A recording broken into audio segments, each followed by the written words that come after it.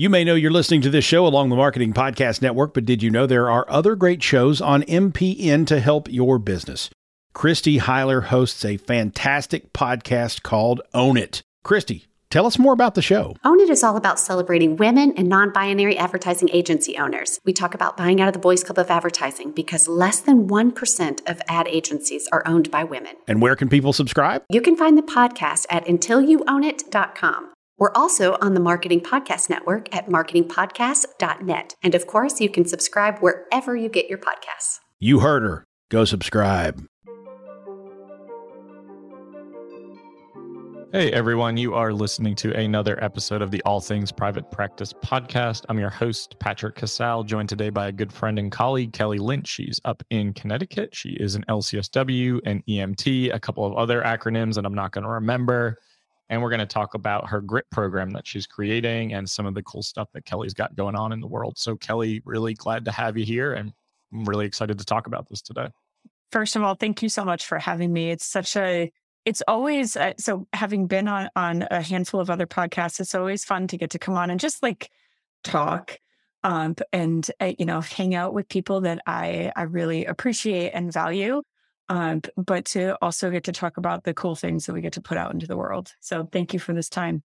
Yeah, you're welcome. And it's, I like to use this as a platform so that we can talk about a lot of things, the struggle especially, but the cool things that we've created through some of the adversity. And I know you have a lot of cool stuff going on, and I've gotten to know you over the last couple of years. You came to Asheville. I've met you at so many conferences now, and it's nice to be able to become friends too, and then watch each other, the things that you're creating and the success that you're going to have. So tell us a little bit about what you're doing and what you're creating, because I know your story. I know the audience doesn't, but I know you're an EMT. I know that's a big part of your world, supporting people who are in the crisis environments all the time. And I really want to know about how GRIIT came to be, what GRIIT stands for, and yeah, take it away. Cool. Okay. So I have it feels very bizarre to kind of run through my background and my story, because stringing it all together makes it make sense. But if we look at things kind of like just as standalone events, one does not necessarily fit with the next. So I became an EMT in 2002 after a family member had some mental health stuff that was concerning, and I wanted to help but didn't really know how beyond getting educated from a medical perspective. And then also with 9/11 happening. So when 9/11 happened, I was living in Boston at the time, and it affected me in a way as it affected all of us. But it affected me in a way where I really felt like, okay, I'm here to give back for something greater than just me and my little corner of the world. And what can I do to have a positive effect? I tried to join the military. I have a bad back, so the military didn't want to touch me with a 10-foot pole. They were like, nope, this is not going to be a thing. So the next best thing in my mind was public safety, and how could I get into that? And EMS made sense. I'd always been kind of superficially interested in medicine and what it meant to take care of people. And I ended up just falling in love with it. So I've been a certified EMT now for 20 years, which makes me feel so old to say that. And I was on the road in commercial EMS for 10 years before retiring from that. I maintain my card because in my therapy practice, I specialize in public safety. And a lot of my clients really find value in that I maintain my certification, even though I haven't been on the road in a long time. While I was on the road as an EMT, I found that I just really liked working with people. And I did not want to have a traditional 9-to-5 desk job. I wanted to be able to continue to work with humans and to be able to support people in a lot of different ways as they kind of travel through whatever their lives look like. So I joke with folks now that social work was my Bob Ross moment of life. It was my happy accident. I never really planned on being a therapist, but after getting into EMS and, like I said, figuring out that I like working with people, it just made sense and became a natural extension of being an EMS. So in addition to that, a few years ago, back in between 2016 and 2018, I also became a nutrition coach and a certified personal trainer, because it's something that not only is just important to me personally to have that kind of education as part of my own self-care, but to also be able to bring that into the work that I do with my clients from a clinical perspective of how can we create a really well-rounded, holistic wellness approach as we support people in taking really good care of their mental health. So where GRIIT came from, GRIIT it's so silly. I was taking a shower last year, and really just like thinking about how I could support somebody that was really struggling in what we were working on in their sessions.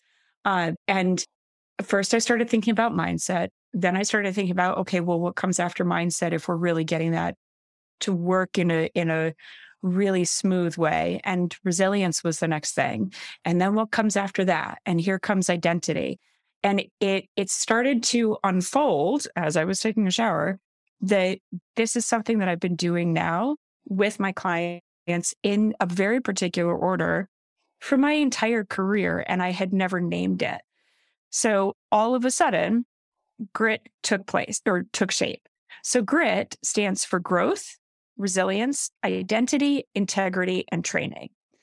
And in thinking about how GRIIT came to be, right, like in this very silly, otherwise benign kind of moment, I yelled for my daughter, and my daughter's name is Riley. So I yelled for her. I was like, go get me a pencil and paper. You got to write this down, because I was going to forget it. And so she like, okay, crazy mom, here we go. So she went and got a pencil and paper and she wrote it down for me. And then since then, right, so this was last year. Since then, I've been taking this idea and developing it with clients and seeing how much it makes things make sense for people, right? So I work with people who are generally very concrete and think in a very linear fashion. That's the way that my brain works too. And it took this thing that felt otherwise so abstract and unreachable for my people and made it make sense. So GRIIT then turned into a whole business and is now called the GRIIT Project. And it's something that I so deeply want to bring to professionals and especially therapists, as we go through the process of running a business, right? Like if we choose to go into private practice, or even if we choose to stay in the public sector of mental health, there is such a level of drain put on us as clinicians to carry crazy caseloads, to do intense, deep, very intimate and personal work. And where do we get to put back into ourselves? And GRIIT is a foundation of coaching that can really help guide people through not only promoting wellness, but also building a solid enough foundation that we're starting to prevent burnout. So that's my hope and my intention for GRIIT for therapists. Obviously, it's something that I'm also doing already with therapy clients, but it's something that once it clicked, I saw it and I couldn't unsee it.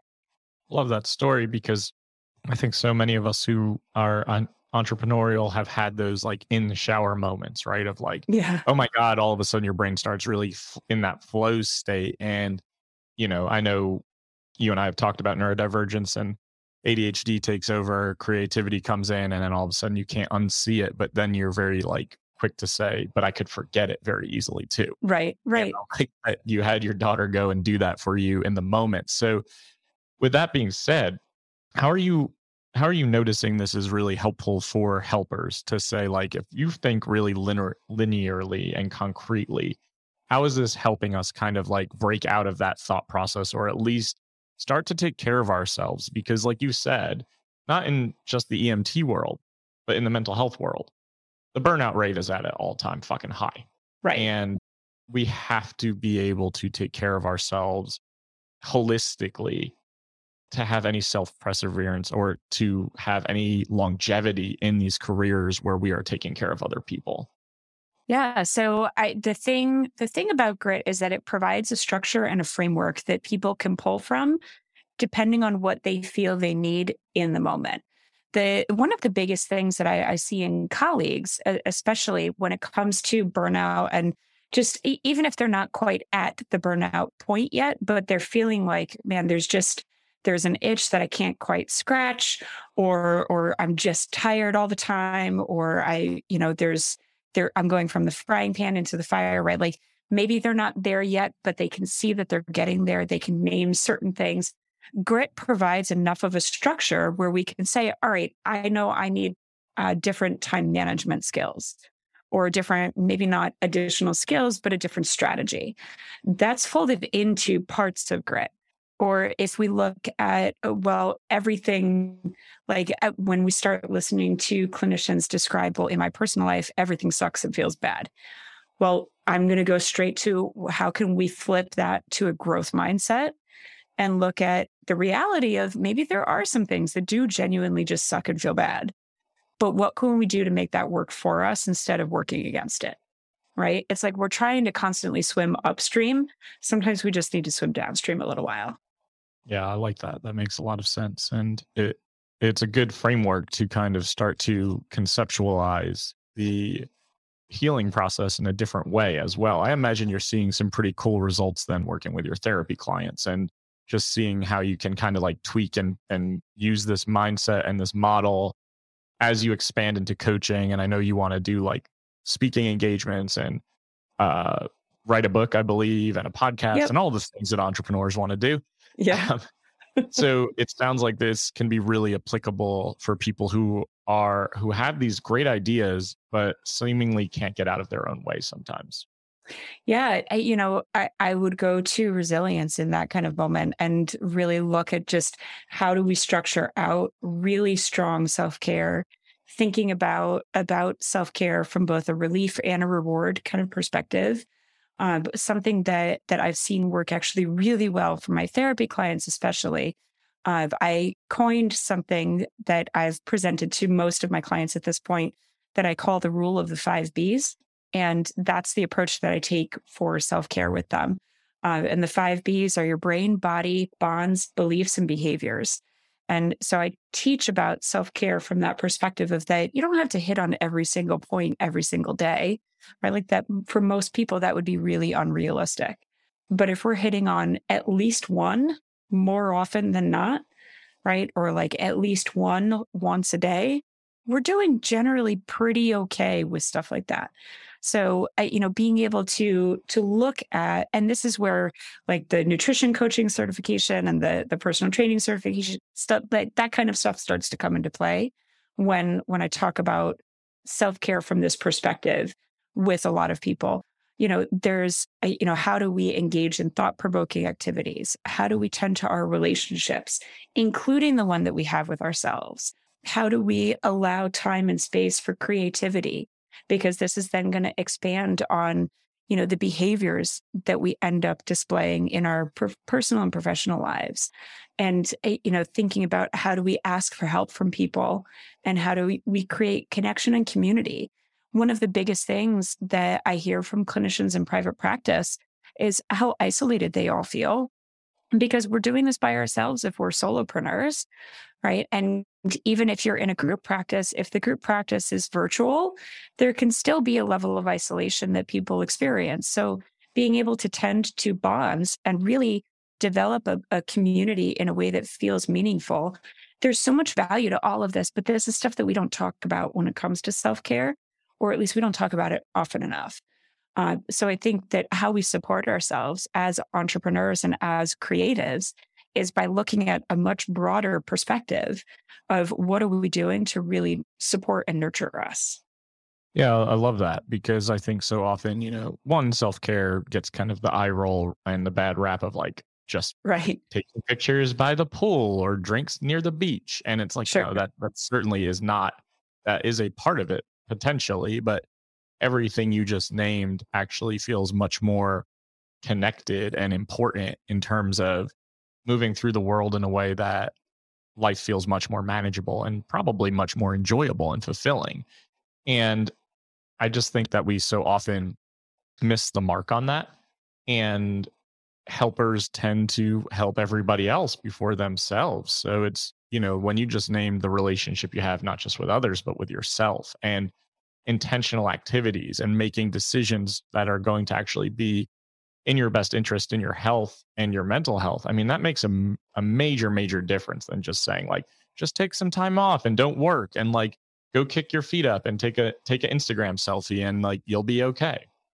Absolutely. That's a big piece when it comes, I think, to identity work, and that it's so easy to get wrapped up into this whole hustle culture that so many people really push nowadays, and especially as business owners, there's so much talk about the hustle culture, and the more you hustle, the more successful you're going to be. But what's the cost of that?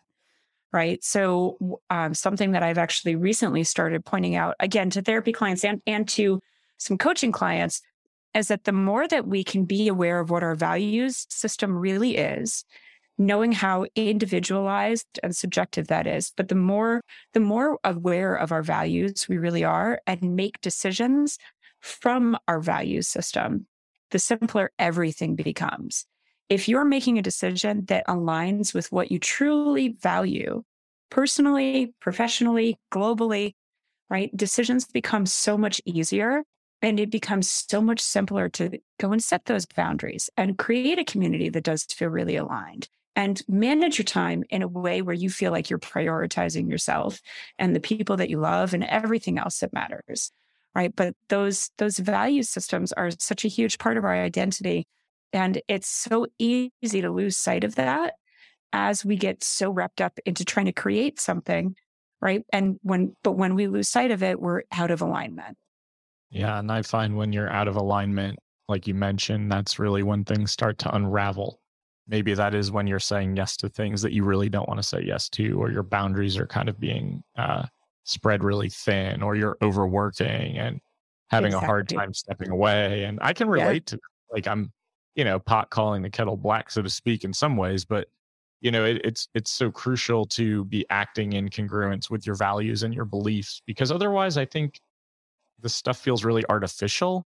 Sure. And it feels really forced. And I don't think that we're in our best selves when we're acting in ways that are of interest to everybody else, or maybe we're chasing something that we don't really believe in or we don't align with. Absolutely. And then immediately what popped in my head when you said that is that that's when we begin to resent the work, and that's where burnout starts. Yeah, absolutely. And I see so many people right now, and not just therapists. I mean, people in general are struggling and stressed and tired and feeling overworked and maybe underappreciated. And you're seeing this burnout and this mass exodus of like working for other people, which I love to see, because I love that people are like, I'm going to at least bet on me. But here's the thing that people miss a lot of the time is like, you leave the agency job, you recreate the agency environment, and you're working for yourself. Right. Then that resentment starts to really boil out, because it's like, I did this. Like, I create my schedule. I look at my calendar tomorrow and I don't have any free time. I said yes to the things I don't want to do. And then it's like, how do we get back to basics and in alignment with our values and our core beliefs? Right, exactly.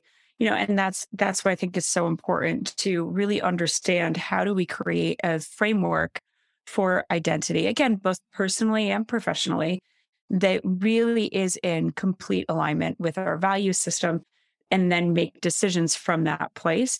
Everything else just starts to, it's like a puzzle just coming together without even really trying. It just happens. It's so much easier.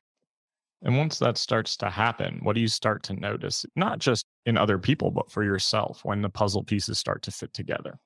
So it's interesting that you say, like, for myself as well, because so I got divorced in 2014, and I left a pretty bad situation. And I sometimes will talk about it and sometimes will not. But there was some violence involved, and I was very grateful and very lucky to have gotten out in the way that I did. And didn't realize, again, up until last year when GRIIT really started to take shape, this is something that I've been living myself since even before I got divorced. And that GRIIT has been something that has helped me be able to not only survive something that was really traumatic and really, really a very dark time in my life, but then to be able to evolve into the person that I am today, where there's boundaries that are rock solid. I have a very small but very close circle of people that I absolutely cherish in my life, right? So there's this very important community around me. And I know exactly who I am, what my purpose is, and what I do and do not want to commit to. Right. And within that, there's skill sets that I constantly practice because I believe that skill sets are perishable, right? There's a lot of things that are not just set it and forget it kind of things, right? Like we need to constantly be practicing communication and boundary setting because those are perishable skills. But grit is something that saved me from when I didn't realize that it was saving me. And now being able to offer it as an extension to other people, it just feels so powerful and so important. Yeah, thank you for sharing that. And it's, evident in knowing you that you've clearly done a lot of your own work and I've listened to you speak and I can tell that your boundaries are pretty rock solid. And I like that because it sounds like you ask for what you need a lot. And I think a lot of us don't. And a lot of shamefulness can come up for some people too when we're going down that road. But I think there's a lot of resiliency in the story that you're telling and a lot of resiliency in the model that you're offering to teach and support others with. And I think that is really what helps us really bounce back from these moments where we don't think we have anything left to give or we don't think we have anything left to offer. And whether that's business, personal, professional, it doesn't matter. But so many of us have these stories inside of us, and so many of us really, unfortunately, don't use the skill sets that we have. And I do like that you name that they're perishable because I think about that a lot. I'm like, if I don't resign and constantly train or learn or grow, my brain just feels like it's just crumbling in front of me. So I know that as entrepreneurs, we need to be constantly evolving. So tell me, with this journey, you're creating this idea, this system and framework, imposter syndrome that comes up for you around introducing something to the world. Yeah, so it's funny that you bring up imposter syndrome because that's something that I think is a very natural extension of the conversation of grit. But I want to go the complete opposite direction and say grit doesn't allow room for imposter syndrome. Because I want to push, there's a level of abundance inside of the system of grit, of that grit teaches you, if you're in alignment, literally anything is possible, right? There's no limits. The only thing that creates limits is how you choose to set those limits on yourself. And so with that, right, I think imposter syndrome is something that we're all very normally and naturally going to experience at different times in our lives and our careers and for a whole lot of different reasons. But there's a level of abundance that I want to normalize by using grit, like I said, because the only limits are the ones that we create. Right. And if we feed the story of imposter syndrome, it's going to grow into this beast. But if we starve it, well, then what is there left except abundance? I like that. Yeah, it's a good reframe for sure. Because I know so many of us really struggle with that, especially when we're thinking I want to think bigger or I want to do this thing that I haven't done before. Mm-hmm. So where that insecurity and that comparison can really rear its head. But if you're operating from a mindset and place of abundance, the insecurity probably gets a little bit more quiet because you're assuming that everyone can be successful. We can all do these things in a way that feels positive. And I think that feels really promising. Exactly. I in listening to a few other episodes of your podcast that have recently been published, one of the things that I've noticed is that people are pretty consistently, and I think you said this actually in the most recent episode, that really nobody's saying anything new nowadays, especially in the therapy world, right? There aren't a ton of new theories being presented. There's not brand new groundbreaking research that's being presented. So it's a matter of taking the things that we already know and stringing them together in new, innovative ways to make this stuff really work for us and to evolve the things that we already know to meet the needs that we currently have, because maybe they met needs in a different way 10, 15, 40, 100 years ago, but those needs have iterated themselves so many times over. So the concepts are still good. We just have to take them and iterate them to meet the needs of today. And, that's what I've tried to do with GRIIT. I'm not saying anything new when it comes to the whole framework of GRIIT, right? Like growth mindset is not something that I came up with. So when we talk about stuff like this, it's how innovative can we be to present old ideas in new ways that meet new needs and that continue to help people really be able to step into their highest selves. I like that. And it's really important for everyone listening to remember that, like, when you do get stuck in that perfectionism mode or what do I have to say, it's just about being, like Kelly's saying, innovative and thinking outside the box and putting your voice to something, because we're not recreating the wheel here a lot of the time. Right. It may feel like we have to in order to do something, but really it's just more so about you telling your story with the thing that you're really passionate about. And I think that's when the best work comes out. I think that's when the most creativity comes out. I think that's when, going back to alignment, when you feel most aligned with what's important to you. And we can really easily convince ourselves that, like, oh, I'm not going to be able to be an expert at this, or I'm not going to be good at this because it's already out in the world. That doesn't really matter. I'd rather hear your take on something that's already been established, aside from you trying to feel like I have to create or invent something that doesn't exist already. Exactly. I can't tell you the number of times that I've heard from colleagues say, well, I have this idea, but so-and-so already presented it. And who am I to do it if they've already done it? And always the thing that I say in response to that is, well, but nobody's said it your way, right? And maybe your way is going to ring true in a way that for that one person who desperately needs your way, where everybody else who's already said it, it doesn't ring true for this one person who can only benefit from your way, right? So, and like your way is the way, and there can be so many different ways, and they're all correct, right? They're just going to fit different people's needs.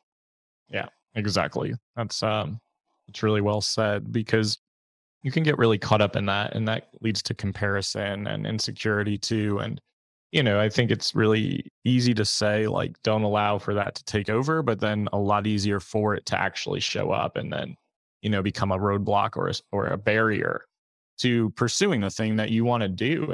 And if you're an entrepreneur, solopreneur, you own multiple businesses, you're just thinking about starting a business or thinking about working for yourself, there's a lot of fearfulness in that. There's a lot of risk in that.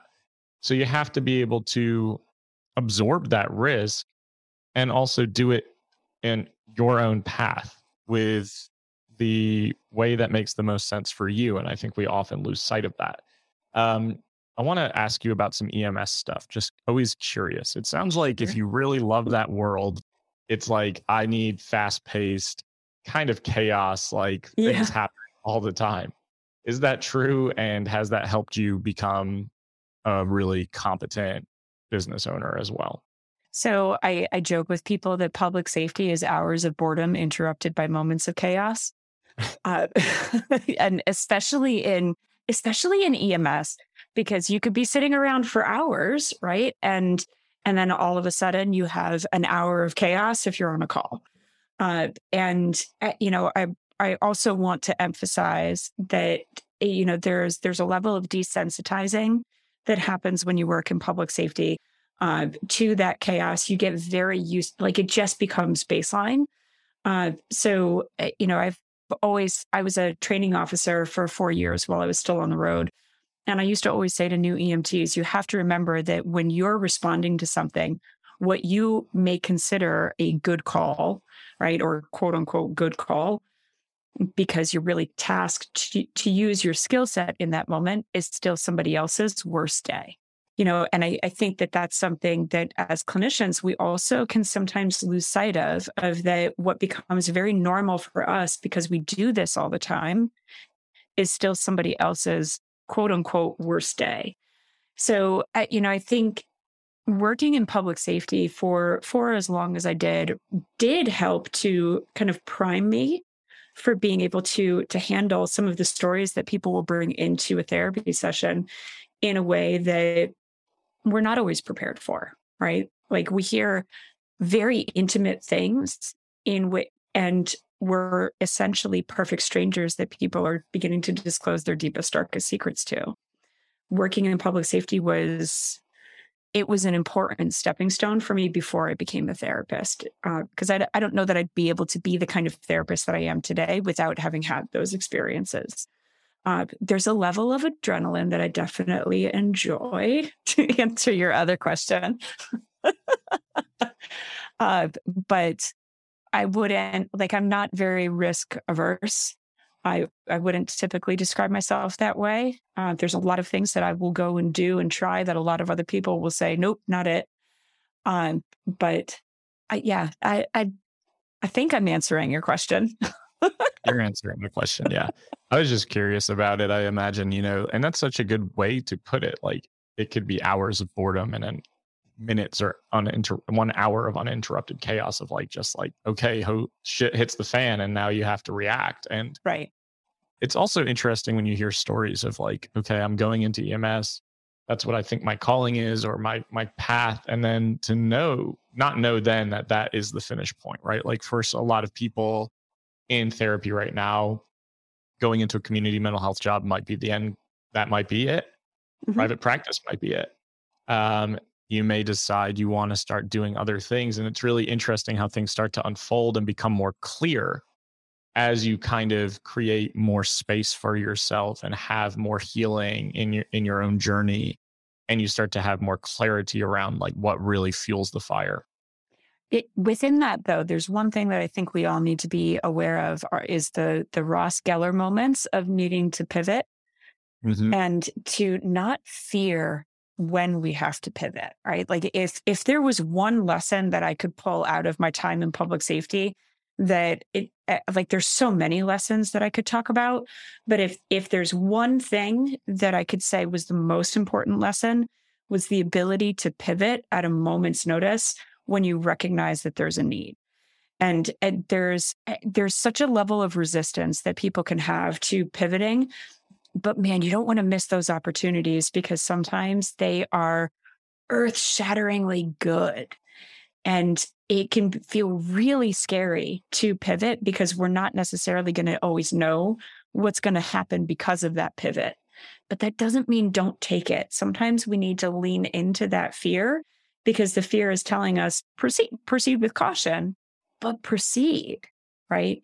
There are some things that I did when I was on the road as an EMT that you have to make those split-second decisions, and they ended so well because of those split-second decisions. And that holds just as true in our personal lives and in our careers as clinicians as it does anywhere else. So don't ever be afraid to pivot when you recognize the opportunity for that. It's great advice. And we talk about that a lot on this podcast of embracing and stepping into that fear.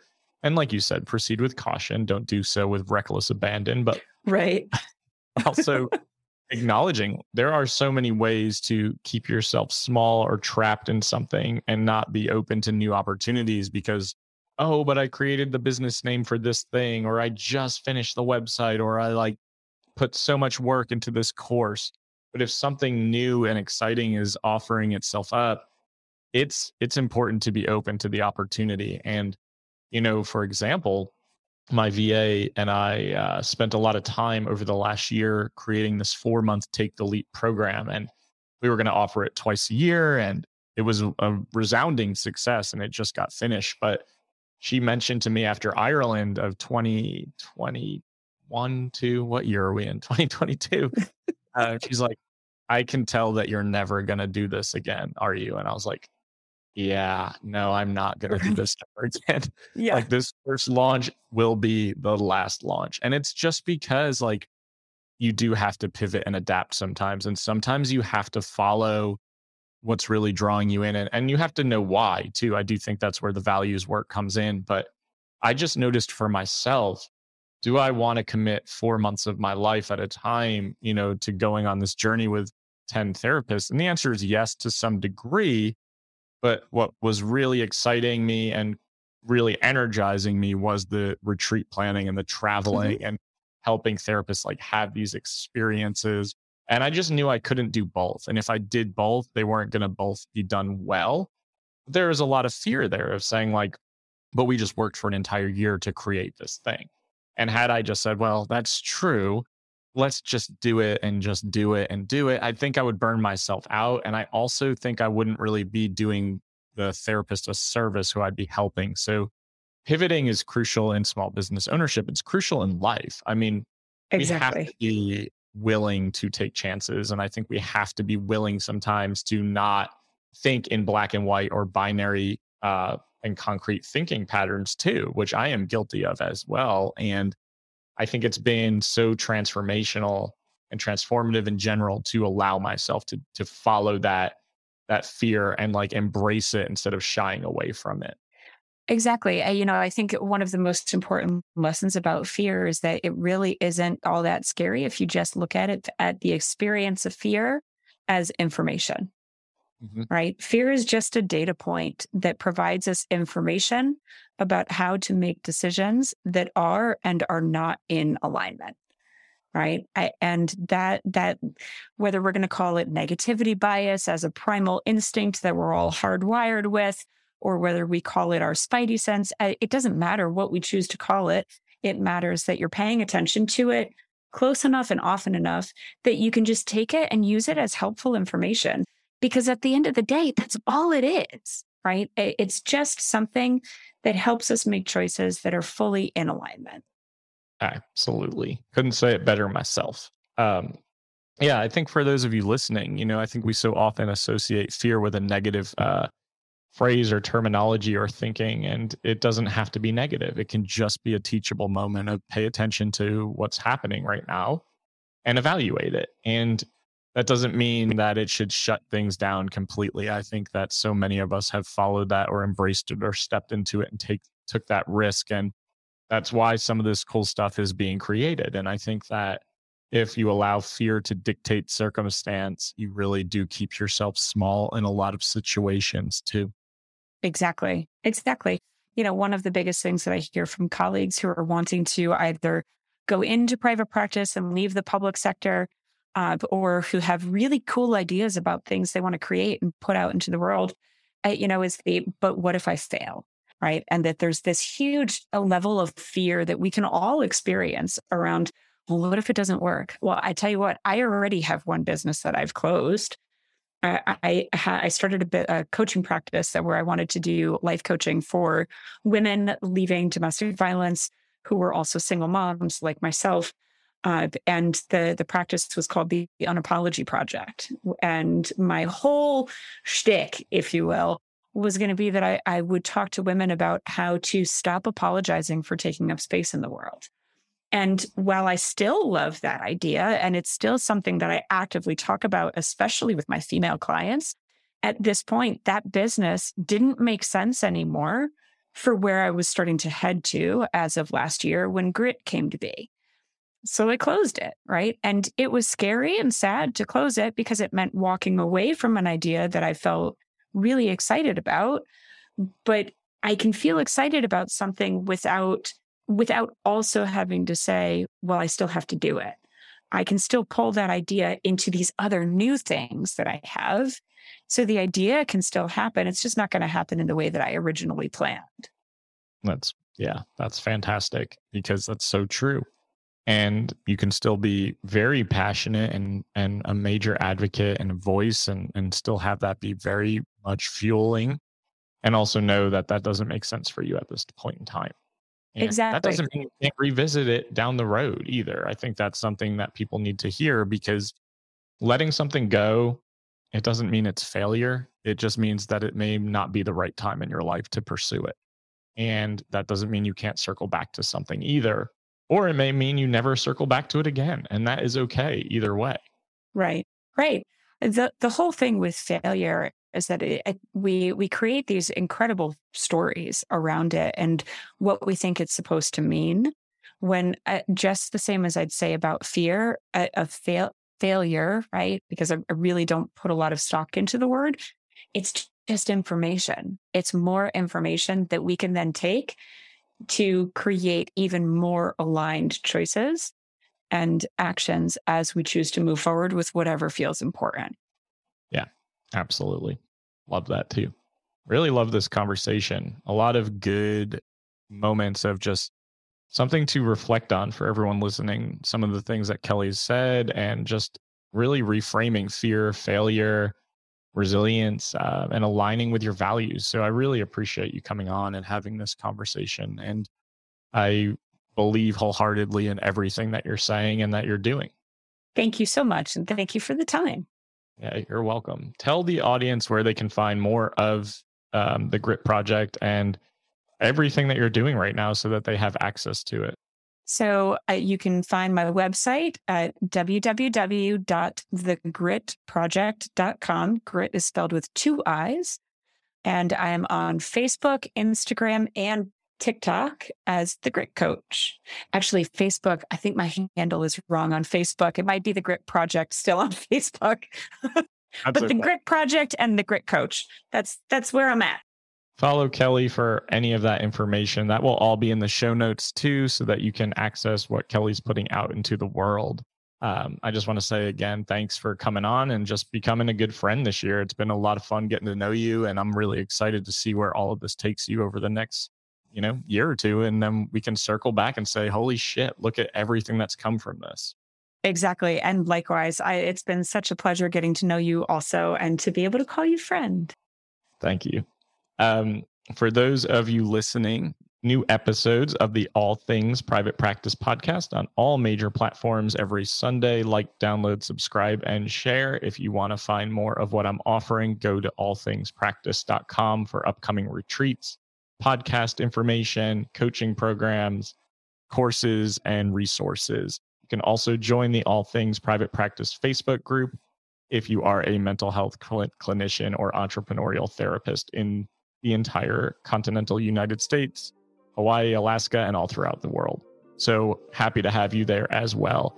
Thanks for listening. Doubt yourself. Do it anyway. See you next Sunday. Thanks, Kelly. This podcast is heard along the Marketing Podcast Network. For more great marketing podcasts, visit marketingpodcasts.net.